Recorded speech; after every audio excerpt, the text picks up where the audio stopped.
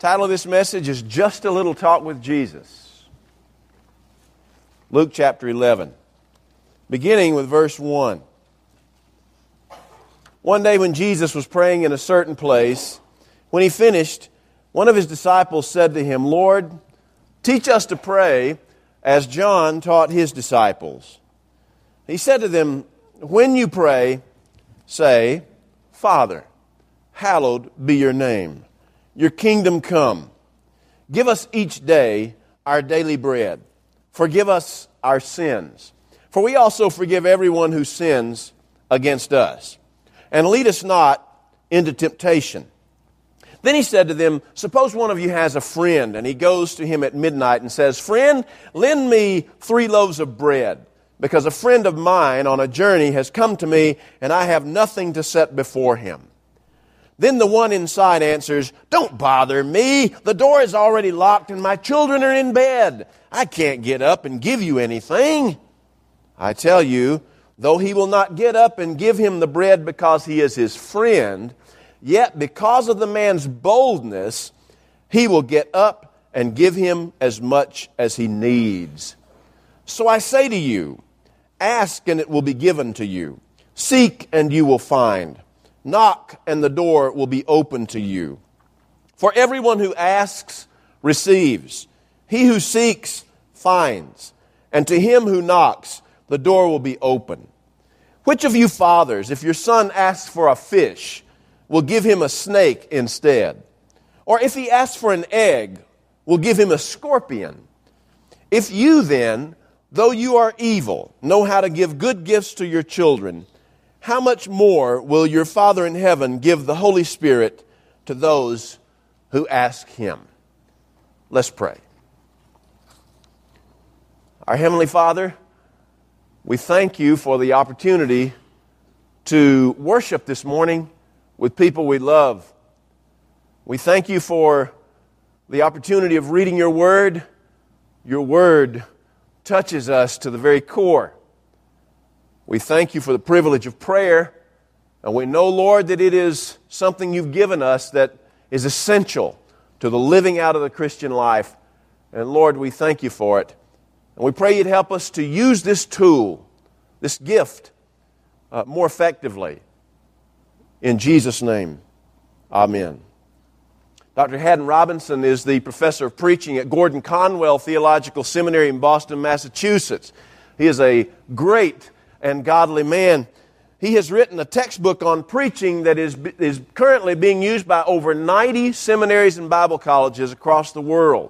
So he is a well sought out author and preacher. He has some friends who like to joke with him because he is a preacher. He has one friend who comes up to him and he says, "I hope." He'll call him in the middle of a day and he said, "I hope I didn't get you up. I know this is not Sunday." He has another friend who will come by and he'll say, "Hey, you ministers have it made. On a good day, you get up and you do a little studying, make a few calls. On a bad day, you can just kind of say your prayers and turn over and go back to sleep." Well, Dr. Robinson is a little sensitive to comments like that. And so to the last guy, he came up to him and he says, "Your comments to me remind me of 2 very important points." He said, "Number 1, you don't know a whole lot about ministry. And number 2, you know less about prayer." Prayer. We're talking about basics. Some of the basic aspects of living the Christian life. We've talked about sin and salvation. Sin is the reason that it was necessary for Jesus to go to the cross and to be crucified and then resurrected. So sin and salvation we talked about. We talked about the Bible, the importance of it and how to study it. It's impossible to live the Christian life without the Bible in your life. We talked about witnessing and the importance of sharing Christ with your friends and your loved ones and your family and your neighbors. And we talked about the place of beliefs. Doug Banks talked about this on a Sunday night. The place of beliefs in ground level Christianity. Today I want to talk about a prayer. This is the last of this series. Certainly there are many other basic aspects of Christianity, but certainly there are few that can rank in importance as the place of prayer in our lives. I struggle with prayer.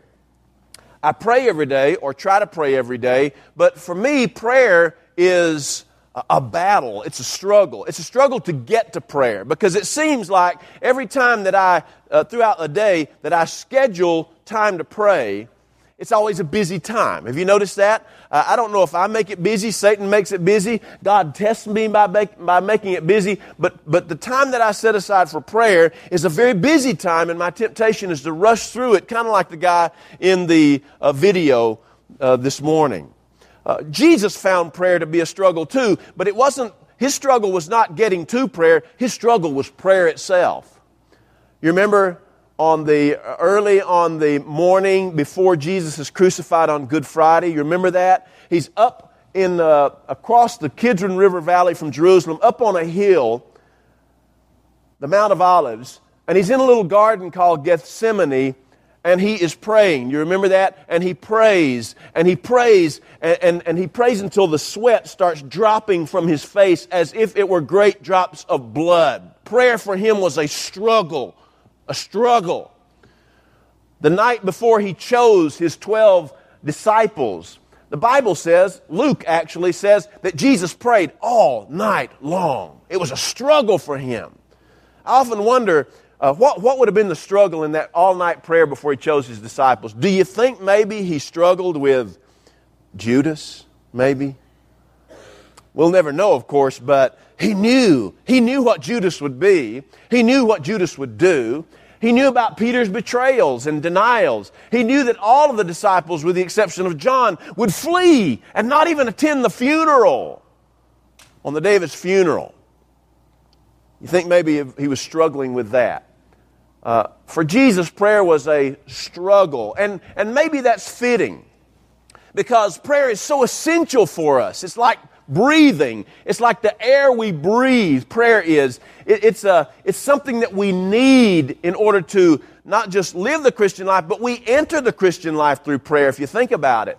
I was thinking, I thought a lot recently during preaching revival meetings, camp meetings. I think about the night that I was saved in 1968. I came forward and God saved me while I was praying. It was a very simple prayer. Lord, save me. I'll do anything for you if you'll just save me. Of course, there was nothing I could do that would result in Him saving me. We're saved as a gift from God, a free gift. But we're saved as we pray. We live the Christian life as we pray. And here Jesus is talking to us about prayer. I think it's very interesting. Luke chapter 11. The disciples come up to Him. They had seen John the Baptizer. John the Baptizer also had some disciples. In fact, some of the disciples of John the Baptizer later became disciples of Jesus. And evidently, part of John the Baptizer's discipleship program included teaching them to pray. Teaching them to pray. And so the disciples, one of the disciples comes up to Jesus, probably a spokesperson for the rest of the disciples, and he says, Lord, teach us to pray, like John taught his disciples. That's an amazing request to make. They had heard Jesus already preach, and Jesus, without debate, was and is the greatest preacher who ever lived. Preached the greatest sermons ever preached. They could have come to Him and said, Lord, teach us to preach like you. But that wasn't what they said. They had seen Him perform miracles, heal the sick, raise the dead, take people who had been paralyzed all their lives and heal them in such a way that they got up and picked up their beds and walked away. They could have said, Lord, teach us to do stuff like that. That's what I would have asked. Lord, teach me to raise the dead. Yeah, but that's not what they asked. They said, Lord, teach us to pray. They saw something, some power, some effect in the prayer life of Jesus, and they wanted a part of it. Lord, teach us to pray. And so immediately He says, okay, when you pray, here's what to say. Now, He's not giving us this, we call it the Lord's Prayer. It's really a model for prayer. It's really a model for prayer, and it's meant to be a conversational prayer. This is really a pattern that Jesus gave us. And I want to just go down through this prayer, this passage, and let's look at this pattern that Jesus gave us for prayer. And He'll also give us another word about being persistent in prayer. But let's look first of all at the pattern Jesus gives us. He says, when you pray, say, "Our Father who is in heaven." He starts out with a person. He starts out with a person. Jesus gives us this pattern for prayer, and it begins with a person. I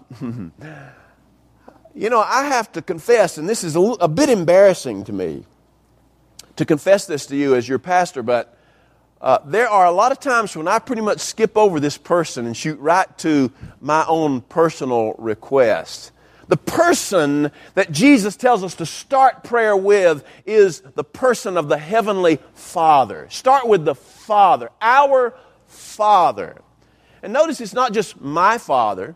In America, we're big on individualism, individual civil rights, and that's great. But Jesus says, our Father. It's a community thing. Our Father. In the ancient Near East, people, when they had children, they would give them names that meant something. They were descriptive of some character quality that they wanted their child to have. And so here, when we speak of our Father, and we're talking about a good Father, a loving Father, a wise Father, a holy Father, a Father who has our best interest in mind, who has a plan for our lives. This is the Father we're talking about. We begin with a person, our Father who is in heaven. Hallowed be thy name. We start with that person. You see, effective prayer begins not with me or you, but with Him. Effective prayer begins with Him. Start out with the person, God the Father. And then Jesus moved from a person to who is God to a program, God's program. Thy kingdom come, thy will be done in earth as it is in heaven. This is a tough part of the prayer, I think.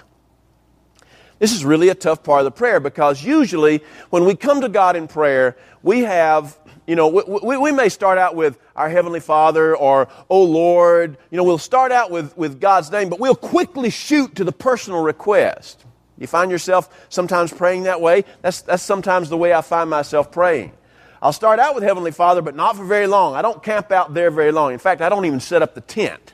I just leave the tent in the trunk because I don't plan to stay there long and shoot straight to my personal request. And so I have these requests to go through. But God wants us first to focus on His person, our Father, and His program, His kingdom. Now, the kingdom of God is the realm of God's rule in this world. Not just in our world, but in our nation. And not just in our nation, but in our families. And not just in our families, but in you. Thy kingdom come, thy will be done in earth as it is in heaven. What good would it be for me to pray if the attitude of my heart and the words of my mouth do not convey that I want God's will to be done in me? God's program for your life. You say, "Well, God doesn't know me." Sure, He knows you. He has a blueprint for your life. You. "Oh, God doesn't know me." Yes, God knows you. And He has this blueprint for you personally. No matter who you are, no matter where you've been, no matter what your background, no matter what your age, whether you're male, female, young, old, rich, poor, doesn't matter. God has a plan for your life. He has a program for your life, and the very best life that you and I can have is a life that is geared and designed and following His program. Thy kingdom come, thy will be done. A person, a program. Third, Jesus then goes on to provision. Give us day by day our daily bread. Have you ever thought about that phrase? You ever thought about that phrase? I mean, at home, I have a freezer in my garage, and that freezer's full of stuff. My dad is an ardent gardener. He always gardens every year, and he always produces more in his garden than anybody anywhere around us will ever be able to eat. And so in my freezer, I have frozen strawberries, and I have I have green beans and squash and all kinds of stuff that are in the freezer. And so I'm looking at this prayer and I'm at this pattern for prayer, and I see this day-by-day provision. I'm thinking, well, what in the world is that? I kind of like the year-by-year deal. It's kind of hard for us to fathom what Jesus is saying here. In fact, the Greek word that is translated day by day, daily, is a word that you won't find anywhere in classical Greek literature. And because it is so rare, the translators of the Bible, down through the history of the Christian church, have had trouble translating it. They've made a guess at it, and I think they've guessed right. Day by day, our daily bread. But a few years ago, there was an ancient papyrus, a manuscript that was found, not of a Bible book, but it was a papyrus manuscript of a lady's grocery list in ancient Palestine. She had been to the market and with a quill and her scroll, a scratched piece of paper from the scroll, she had written out a grocery list. And on the perishable items on that grocery list, there was this single Greek word off to the side, espasio, which means enough for the day. Enough for the day. We don't realize this in America, but the majority of people on the face of the earth know what this request is about. They know what it is to pray for this day's food. There are children, there are men, there are women, especially women and children all over this planet as we speak, who are desperate for just this day's bread and food. And so Jesus, He's asking for God's provision day by day. I'll tell you, if you're in the middle of a crisis, you know what day by day means. Because you're living for sometimes day by day, sometimes moment by moment. You're living and trying to heal and trying to overcome the crisis in your life. So we're looking at this pattern for prayer that Jesus gives us. It starts with the person of God the Father. Then it proceeds to His program, His will be done, His kingdom come. Then it proceeds to provision. God, give us day by day the provision that You see fit that we need. And from there, it moves on to a fourth part of the pattern, and that is pardon. And forgive us our sins, or forgive us our trespasses, as we forgive those who have trespassed against us. Forgive us our sins in the same way that we forgive those who have sinned against us. Are you like me on this particular line? You kind of wish that He'd put the first part in there and left out the last part. Are you kind of like that? Lord, forgive us our sins, period. That's what I want, period. But He had to tack in this last part. It's everywhere. It's in the two places that you see the Lord's Prayer. Forgive us our sins, no period, as we forgive those who have sinned against us. Not too good. But think about this. Think about the hilarity of this prayer. Lord, I know I've done some things that are wrong. I know I've done some things that are rotten. I want to ask You to forgive me of those. And I know that You're a gracious, merciful God. Your word tells me You're gracious and merciful. And I know that You're going to forgive me if I ask You to. And I confess that I'm a sinner. I confess these things I've done. And even though You are holy and righteous and I'm rotten, you're going to come down to my level and forgive me. And I thank You for that. But now, old Ned over here, you remember what he did to me 35 years ago. I mean, you remember what he did. And I know that you're an understanding God. And you understand how bad Ned is. And what a bad thing Ned did. So I know that you're going to forgive me. And even though You said in Your word, forgive us our sins as we forgive I know that you're going to kind of leave off. You're going to kind of put the first part of that in bold and the last part of it kind of in invisible ink, aren't you, Lord? Because you know how Ned is, right? You see, God has anchored His forgiveness of us with our forgiveness of others. He has anchored them inseparably together, and you and I will not divorce the two. And that's hard. That's tough. But it's just fact. And no matter how much I might try to water that down, erase the last half of that sentence, pardon is for me, but it's also from me to others inseparably. We're talking about a pattern for prayer. Person, program, God's person, God's program, God's provision for us day by day, God's pardon of us as we pardon others. And then he goes on to include in this 5-part pattern, protection. And lead us not into temptation, but deliver us from evil. It's interesting. I think if Jesus had not put this in here, we wouldn't be praying it. I don't think we would really think about asking God to lead us not into temptation or to deliver us from evil, because most of the time we kind of like temptation. We like it. It's got kind of a sugary sweet taste to it. And when we get just a little spoonful of it, we want the whole bowl of it. It's kind of like banana pudding. I have never been able just to eat a little bitty drop of it. Jimmy, you want just a little drop of this banana pudding? Well, I don't know. Yeah. They give me just a little drop. Woof. It's the way temptation is. And I think were it not for the fact that Jesus has included this in this prayer, this pattern, we might not even think about it. But I'll tell you what he's praying there, and the reason he included it is he knows what we sometimes know and sometimes don't know, and that is this, that the devil is out to destroy your life. He's out to destroy your witness. He's out to keep you from being saved if you're lost. He's out to keep you from being a stronger Christian if you're saved. He's out to keep you from getting connected in a church if you're not already connected. And if you are connected, he's going to do everything he can to make sure that somebody does something to offend you. And they will. We're human beings. They will. Satan is out to destroy your life. And so Jesus prays this prayer of protection. Lead us not into temptation, but deliver us from evil. And don't play around with temptation. Saw this lady one time who had a t-shirt. And here's what it said. You've seen it before. Lead me not into temptation. I can find the way myself. We all can.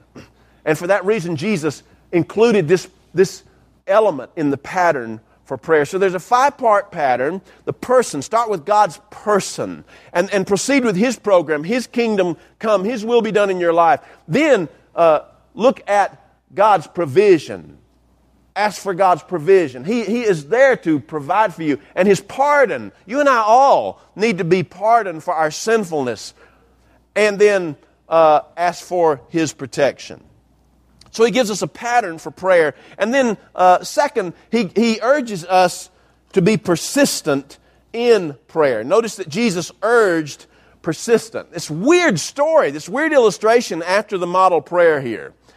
He says, imagine what would happen to you if you went to a friend in the middle of the night and said, friend, lend me 3 loaves of bread. Now imagine that.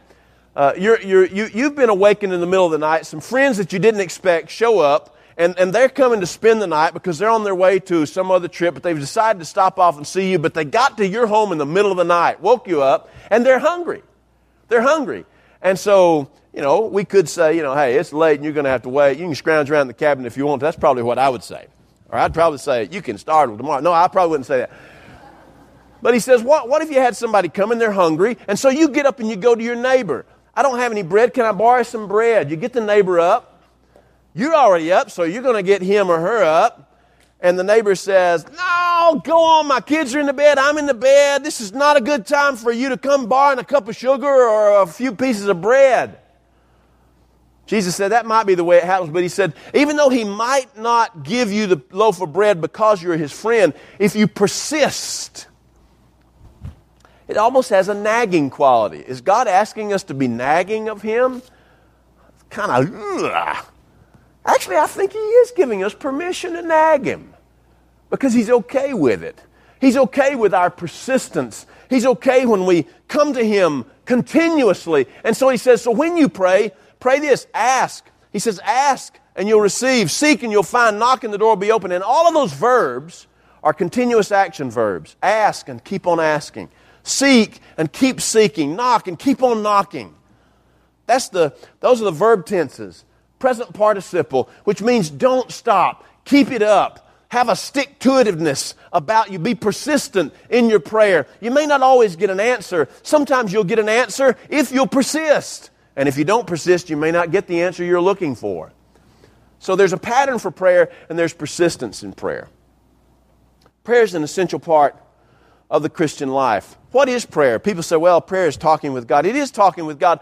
It's really much more than that, though. Prayer is being with God. Prayer is being with God, and you say, well, God is everywhere, so we're always with God. No, prayer is being with God at times when you are constantly aware of His presence. You may not say anything, or you may say something. Or you may go through the whole time and you're talking, or you may go through the whole time and nobody's talking. Or you may go through the whole time and you're just reading Scripture and allowing God to speak to you. But prayer is spending time with God, and it is conversational. It's conversational. I think that we miss what Jesus is saying here.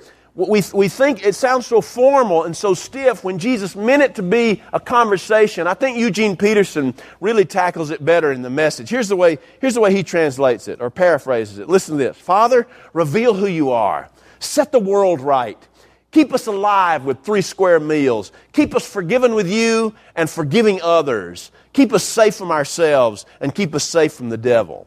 It's meant to be a conversation. Prayer is a conversation, and it's a natural conversation. You don't have to take on a God voice to do it. Whenever I was growing up, it was never really taught, but it was always illustrated that you had to have a God voice to pray to God. Oh God, our Heavenly Father, Lord, I come to you again. Help me, Lord.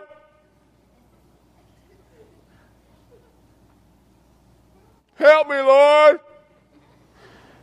You don't have to do that. Prayer is a natural conversation with you and God, and sometimes you don't even have to say anything at all for it to be prayer. For it to be prayer. You ever heard the song? I once was lost in sin, and Jesus took me in. And then a little light from heaven filled my soul. It bathed my heart in love, and He wrote my name above. Just a little talk with Jesus made me whole. I may have doubts and fears, my eyes be filled with tears, but Jesus is a friend who watches day and night. I go to Him in prayer. He knows my every care, and just a little talk with Jesus makes it right.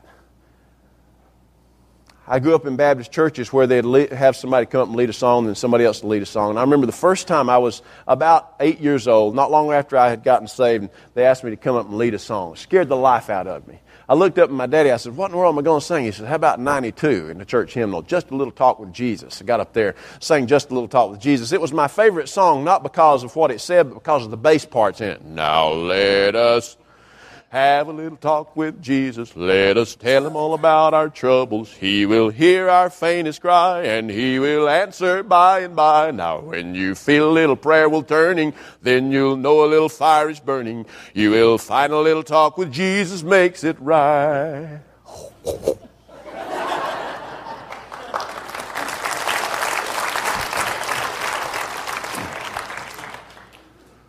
Well, let's pray. Our Heavenly Father, You are our Heavenly Father. And God, You've given us this wonderful tool as a way to talk with You, to be with You, converse with You, experience You.